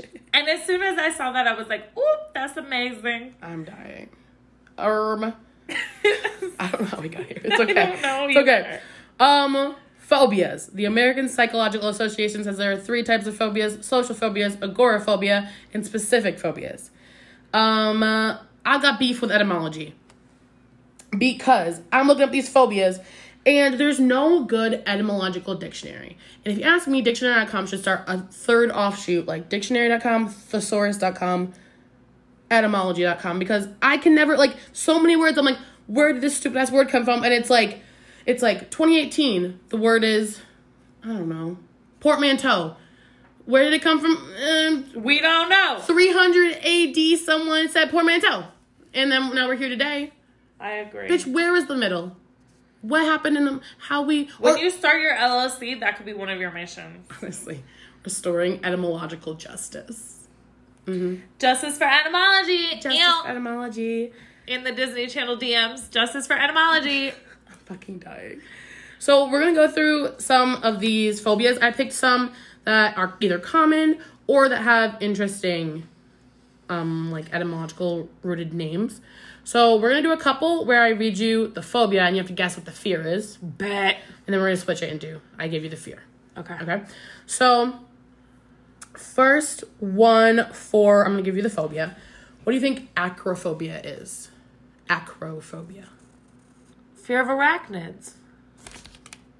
Angela. What do you think a fear of spiders is? Say it. Arachnophobia. Okay, I said acrophobia. Oh, okay. I was like, I know you know what that is. Fear of acrobatics? Yeah, what Fear of people flying through the air? Fear of flexible people? Fear of being projectiled? No, it is a fear of heights. So you'd be afraid if you were an acrobat, is how I thought about it. Okay. Acrophobia. You're asking me to do a little too much thinking on that one, but okay. Etymology. And I have a feeling it's not going to get better. It's not going to stop, babes. It's not going to stop. Let's see. This one's hard to say. Automatonophobia. Automatonophobia? Automatonophobia. Automatonophobia. Automatonophobia. Fear of automotives. Final answer. Yes, kind of. Or animatronics. Yeah. Fear of animatronics? It's a fear of human-like figures. Yeah. Okay, so like animatronics. So anything yeah. automated, right? Yeah, something that looks like you. Okay. And that I thought was interesting. Great guess. Good job. Jeez. Thank you. Because I think kids are always scared of like the mascots and the figures at Chuck E. Cheese. Those are pretty scary, actually. But Fucking weird. They are. I thought it was kind of interesting that like most people grow out of that but I don't know. I just think it's interesting. Like, when are these children growing out of that? But also, yeah, and a child can have a phobia, right? Exactly. Mm-hmm. And that can be valid, and it can be irrational, and yeah, they can have to see somebody about it. Very true. So they can be institutionalized for that. And that's valid. We can institutionalize children, and that's valid. That's not what I mean. I'm fucking dying. Okay. Ballonophobia. Ballonophobia. Ballonophobia. It's baloney with ease. Here, I'll cover this one. It's ballonophobia. Baloneyphobia. Ballonophobia. Why is it like Dracula? Baloneyphobia. I have no fucking idea. Fear of bells? The fear of Kristen Bell. It is the fear of pins and needles. Oh. Okay. How do you even come? Okay. I just think that's... Sorry, are you having anxiety? That's it. That's about how I feel about that one, because what the fuck?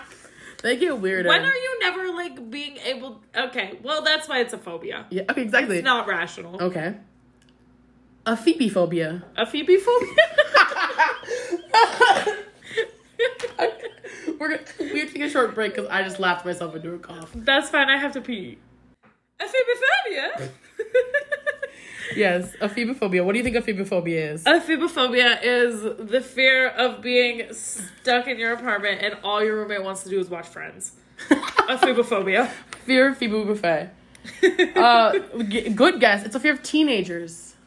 Oh, and a valid one at that. There's this song that my high school best friend, who was far more emo than me, but like I pretended to be emo, showed to me. It's by My Chemical Romance.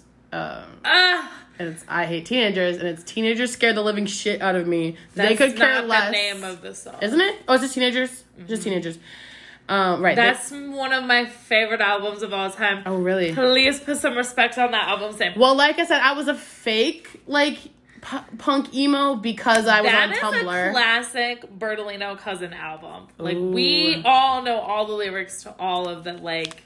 Yeah, that'll get us every time. I was in a phase, whereas I think she might have... She's more... That's her actual vibe, but I was like, I have a Tumblr and listen to Arctic Monkeys. Oh. If you would have asked me in high school, I would have said that she was in a phase. But I do think it might be more her actual vibe. Yes. But like at the Pretty dark time, vibe. she was presenting poser. I think we both were. We were posing together. We were posing together. But yeah, the lyrics are... They could care less as long as someone is going to bleed. Will bleed, Will yeah. bleed? No, I want to make it black. Isn't it Gerard Way? Which one of them? Yeah. Pete Wentz? Which one? It's Gerard Way. Is he half black? No, Pete Wentz is half black. Pete Wentz is half black? Yeah, he's a brown man. Mulattoes unite. He represented for a lot of weird half black kids. But he's like really great because he's so white passing. He like people have been like, oh, you can say the N-word before in interviews, and he's like, that's actually really wild to say. And I would not. He's like, everyone thinks I'm white, so therefore I have no reason to say that. Yeah, exactly. That would be weird. He's a great guy. He's not a great guy. Oh God. Oh no. Oh no. This is my Me Too moment about Pete Wentz.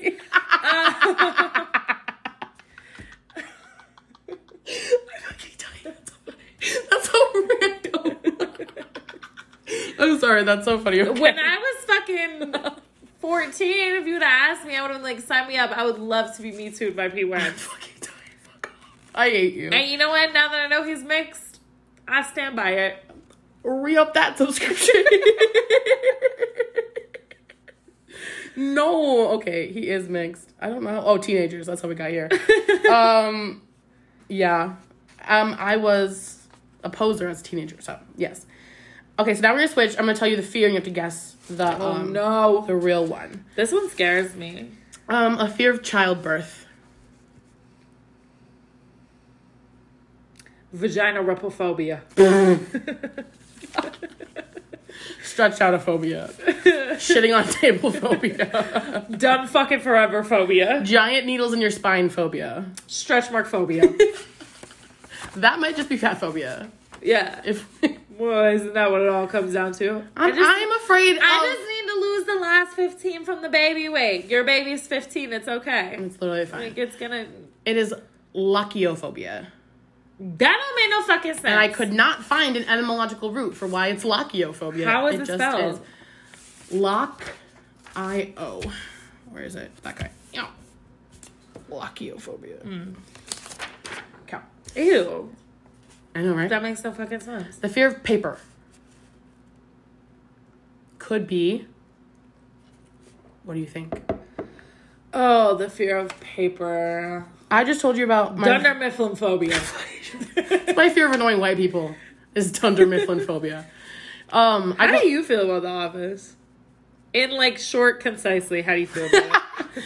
I have never really watched it. I've seen a couple episodes.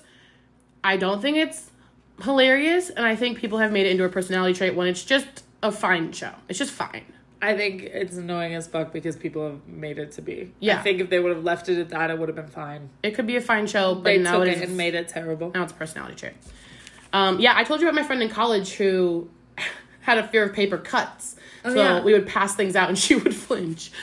And it's not funny, but I was like, girl, what is It's a happening? little funny. I was like, you see us passing the paper and you see it is now your turn. You see it coming. Right, like prepare yourself. I'm not saying Also, every week we sit here and talk about what people, I think listeners think to be like the most random shit. And then I realize that you and I have talked about everything under the sun. We have. Because half the time sitting here recording, this is not our first time like Yeah. covering the subject. We talk a lot. Yeah. Yeah. And I feel like I'm very open where I'm like, we're not like, well, you and I are besties, obviously, and writing partners. But like someone who I'm just like a casual friend with, I'm like, you want to talk about like trauma, but also like this documentary I watched for 3 hours? Like it's very much, it runs the gamut of like, I'm open, I don't give a fuck. And I think you and I vibe on that same kind of way and Yeah. approach people the same way. And that's Yeah. why we So really get along. Yeah. Yeah. So the fear of paper is papyrophobia. Like papyrus. What's papyrus? It's like I ancient... immediately thought like pirate with a stutter. Like papyrus. No. How come my voice right now, how I laugh when my voice is lost sounds like Demi Lovato. You know? She laughs like, ah, ah, ah. She like laugh yells. Anyway, papyrus is like ancient paper. So like think of like what scrolls would have been made on. Or, like, Okay. the paper they used in I Egypt. knew I had heard that word before, but It's also a font now. Yeah, ancient paper. So papyrophobia. Let us do the fear of animals. Animal, like all animals? Animals and just all animals. I think I have this one.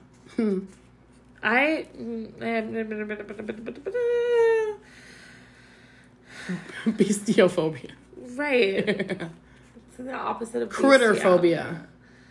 I can't Creepy-crawly-phobia. I was just gonna say natural life phobia. Zoophobia. Zobia. Yeah. There's 2 O's, like zoology. Zubia.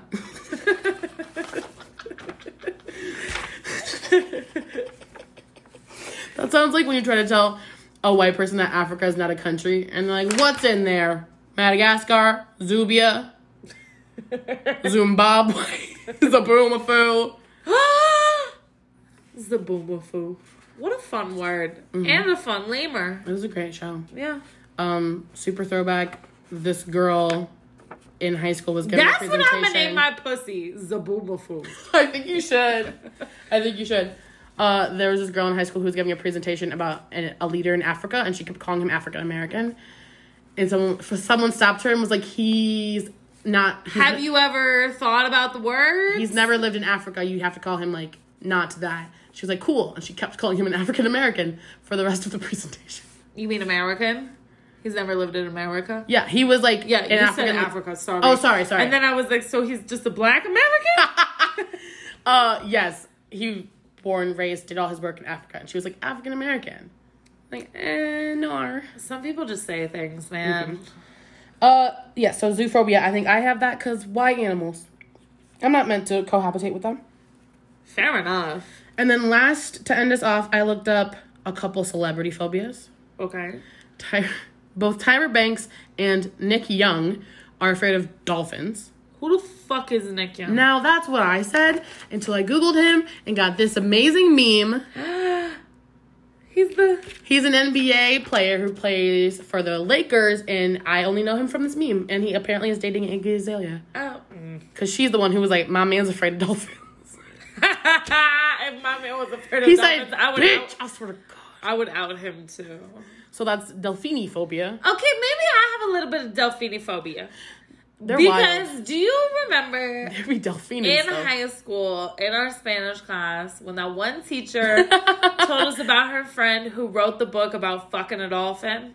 And like having like No, a I don't romantic remember relationship that. with a dolphin. I don't remember that.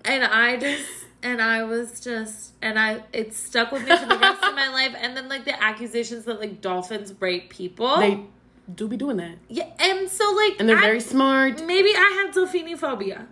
It sounds like a fear of Mr. Feeney from Boy Meets World. Correct, delphini phobia. And then iconically Liam Payne of One Direction fame, OT4 because the fifth one's a fucking abuser, said early X Factor days that he's afraid of spoons. It's called cautaliaphobia. Don't tell it that she'll make fun of me for the rest of my life. Is your face spoons? That one time, okay, well, first of all, I don't like them. They're my least favorite silverware. You and Liam, you are Liam Payne. Oh my God. I tell Angela they look like Liam Payne all the time. They be swagging it out with their little buzz cut. I'm like, damn, swaggy Liam Payne, you going to record a fucking track with Quavo? You even called me this before I cut my hair. Like, you've been calling me swaggy Liam Payne for like... Because you are swaggy Liam Payne. Like, you are afraid of spoons. You live with someone named Maya. He's marrying a Maya. Are you seeing the conexiones? See? No, he can't do that. He cannot do that. I don't like spoons because I feel like they force their way into your mouth. Like, because it's like, it dips. Like, I have to like put the whole thing in there. Whereas you like can't just fork, like nibble it. Like, yeah. Well, you could do an obnoxious thing of like tipping it into your mouth. Like, you don't have to put it, you just go, you pour each spoonful into your mouth. That would be hard when it comes to like cereal and shit. That'd be hilarious for cereal. Okay. Number 2. One time I was at my aunt's house and I was talking to my uncle and I was like giving him shit and he was like stirring something and had a spoon in his hand and was stirring it and turned around and like poured pointed his spoon at me really swiftly, and I fucking ran across the room. Like, I jumped and ran across the room so hard, and my aunt and uncle have never laughed at me so hard. They were like, is wild. You were afraid of the spoon? And I was like, I was afraid of the sudden movement and a grown man turning towards me quickly. Men move slowly. Please. Please. Men move slowly. And keep your hands... Where I can see them. Exactly. Slowly. Yeah. And so, spoons. Complicated relationship. So I actually have, because early One Direction fandom just... Oprah's afraid of gum. She is. I hope it gets stuck in her shoe and her hair.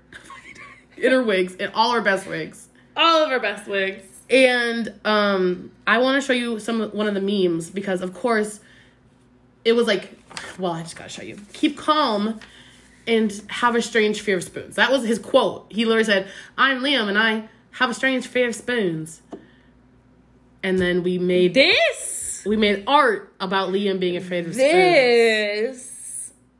Okay, I'm gonna give for my friends that are listening. Yeah. It is a cartoon drawing of Liam Payne laying down in a bed. Shirtless in a bed, and there are like faint spoons by his head, and he's looking worriedly at one of the faint spoons. It's almost like a ghost spoon. That's actually a screenshot of a animated video on YouTube with millions of views that someone made about One Direction, where there's a scene of Liam having nightmares about spoons.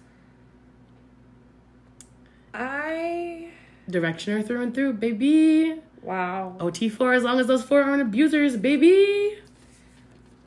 Good. I'm glad to hear you say that. Angela, I have One Direction lyrics in handwriting tattooed on my body. Do you know how it just takes a minute to process when one of them is an abuser?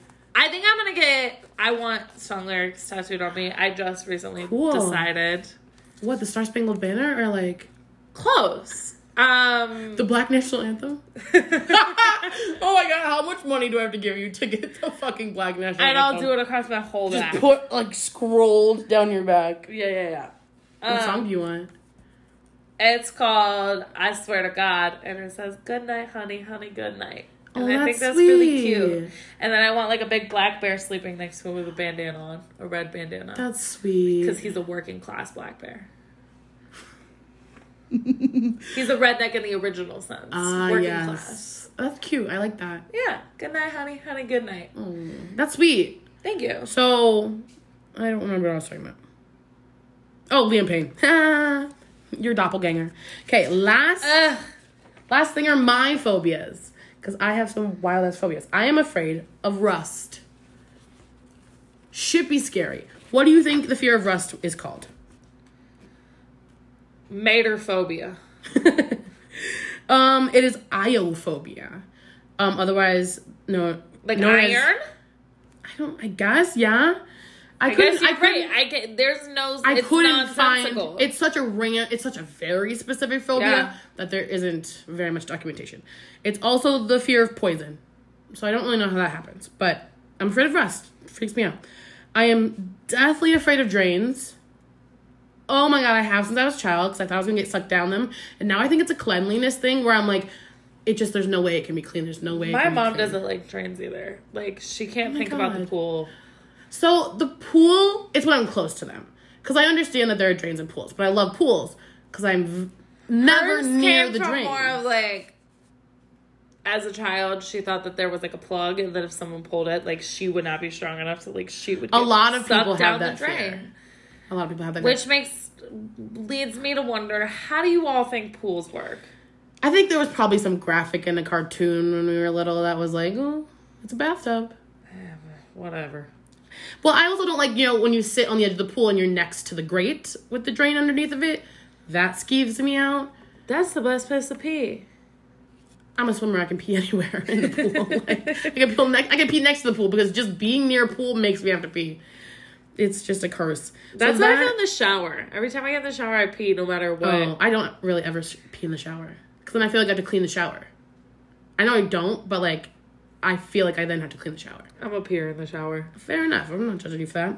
So the fear of drains, there really isn't a name for it. The fear of sewers is cloacophobia, which is confusing to me because a cloaca is when an animal has the same hole for excrement and sex. That's a cloaca. Don't they get like E. coli? No, the tubes split. They go back and forth.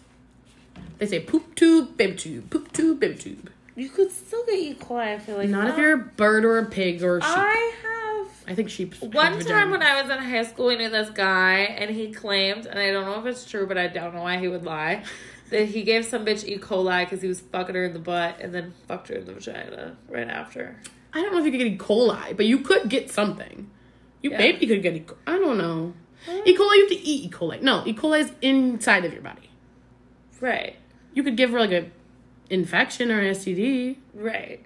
People at our high school love to lie. So they were from our high school, but people in our general vicinity. People in high school love to lie. Very true. Men especially. Okay, my last two fears. I have a fear of cleaning. Not so much of the act of cleaning, but like be actively having to think about like dirt and grime makes me want to throw up. And then after I clean, I have to like scrub my body. I think it's also, someone said it might be tied to OCD, because I just feel like I can't get clean afterwards. Like, after I clean my bathroom, I like scrub in a hot shower because I'm like, it's on me. Even if I'm wearing gloves and I don't actually touch anything, I just feel like I can't get it off. I can't get. So next time your brother asks, does Maya ever say she can't clean because she's depressed? I'll say, no, it's because she has OCD, fucker. And depression. Also, my brother doesn't clean. So it's wild to me to be like, Maya, I'm like, you can't cook anything at all. But you have the audacity to be like, Maya's not doing enough because she has depression. And she says it's because she has depression. You're not doing enough without depression, sir. I just think it when he gets sassy with me because I check him and he's just like, okay. Well, yeah, he's like, hey, Angela, let me show you up with this shit. And then you're like, okay, we're on the same level. And he's like, hey, ain't nobody ever done that. Ain't nobody that's not my family ever done that. Quite literally. You're gonna yell at me too? Whoa. Don't you know I'm a light skin? Don't you know I'm a 6'4" light skin? So with cleaning, it could be mesophobia. Mesophobia? Mesophobia. No, that's a fear of filth or grime. Or a blutophobia. No! A bluto. You're scared of Blue Schools? I'm scared of the Bluth family from... Yes. That's a valid fear. Thank you. No, that is the fear of bathing. But I don't enjoy bathing by any means, but I'm not afraid of it. I'm afraid of I think that the dirt in there. And the drain. And the fact that there's a drain right there. You want me to just... I literally have to stand at the opposite end of my shower. You want me to just be... Are you insane? You want me to just be Which near I think is drain? funny that you thought that you would rather have my shower than your shower for that. It's in the middle. You would have to be closer to the drain in my shower. Because it's not the drain itself. It's the fact that I think they're dirty. So bathtubs, like where the wall meets the tub... that's one of the reasons why I can't take baths. Because if that's at my eye level, I'll throw up. So bathtubs. I want you to know that area of my shower just as dirty as a bathtub. Fair enough. It probably really isn't a solution to being afraid of drains. Yeah. But yeah. So I typically prefer a standing shower, but then I also get freaked out because the drain's in the middle, and now I have to be careful because the drain's under my vagina. What if it sucks my vagina? What if the drain sucks my vagina and gets it dirty? You might like it. But it'll be dirty afterwards, and then it won't be on the good vagina. Well, you fuck some wild bitches, so... I just a little bit. Sound like a whore on the podcast. Oh yeah, I do be fucking bitches. I do be fucking dirty bitches. That's why I was like, literally in my head, I was like going through every girl I've ever fucked, and I was like, they've all been like pretty, safe. They've all been. I will say, I'm not technically a gold star lesbian because I unfortunately have had sex with men, but I've never had unprotected sex with men, and I think that's an accolade that I'm very proud of because. Don't touch me with that crusty, dusty dick. Me too. I know, we were pure bitches. Yeah. And, like, it was airborne chlamydia. Yeah. Yeah. So, my last fear is mountains. Now, there is a word for the fear of mountains, which is acrophobia. But that's the fear of heights. So, you're on top of a mountain, you're like, it's too tall. Which is not my fear. My fear is that why are they looking at me? Why are they looming? Why are they threatening me at all times? I look out my window, a massive rock looking at me, threatening to fall on me. I think you're getting false vibes. No. They're mean. Why are they just imposing? See, they're just like imposing everywhere. When I see mountains, I see like something peaceful and sturdy and natural that's always been there and that will like get out of my fucking area. No, that will like protect me. Like I see that as like a protector. I really like the avalanche crushing me. That's weird. Avalanche. I was trying to think of weird phobias that I have. Birds. That's a pretty common one. But yeah, so mountains would be orophobia or maybe buonophobia. Buenophobia. I hate a good mountain. Ay caramba, buenophobia. But yeah, there really is no word that at least I could find that's like, I am afraid of the threat of a mountain. Because they just be there glaring at me. Why are you imposing your big assness on me? So really, that's all I have today. I want to end it on... That's probably how Danielle feels when she stands next to you. Why are you imposing your big mountainness? Big assness. Well, I just hate... I went to Arizona. Everywhere I went, mountain. Y'all can't leave me alone? What if I wanted to just look at the sky? You can't leave them alone? You went to their home. I didn't want to... I realized that once I was there. You went to their home. I realized that once I was there. I was like, I actually shouldn't have invaded. You very much limited yourself, and yet you say you want to live in the Pacific Northwest. Listen, mountains there. We've changed our mind since then. It's now Philly. Ketchup mustards. I went there. It was too white for me. Okay? And no, I realized when I went there, I'm sorry that I came into your space. I'm gonna leave. Let me excuse myself. I'm trying to teach my 2-year-olds that right now. Yeah. They're not getting it. I'm from the Great Plains, and I should stay where it is plain. No need for elevation. Plain and great. Plain and great. It's plain and it's great. How would you describe Iowa? Plain and great. The plains are great. It's like the cheeseburger your papa makes you on the 4th of July. Plain and great. It's just, because they're like, it's a cheeseburger, but there is no cheese because it's too spicy.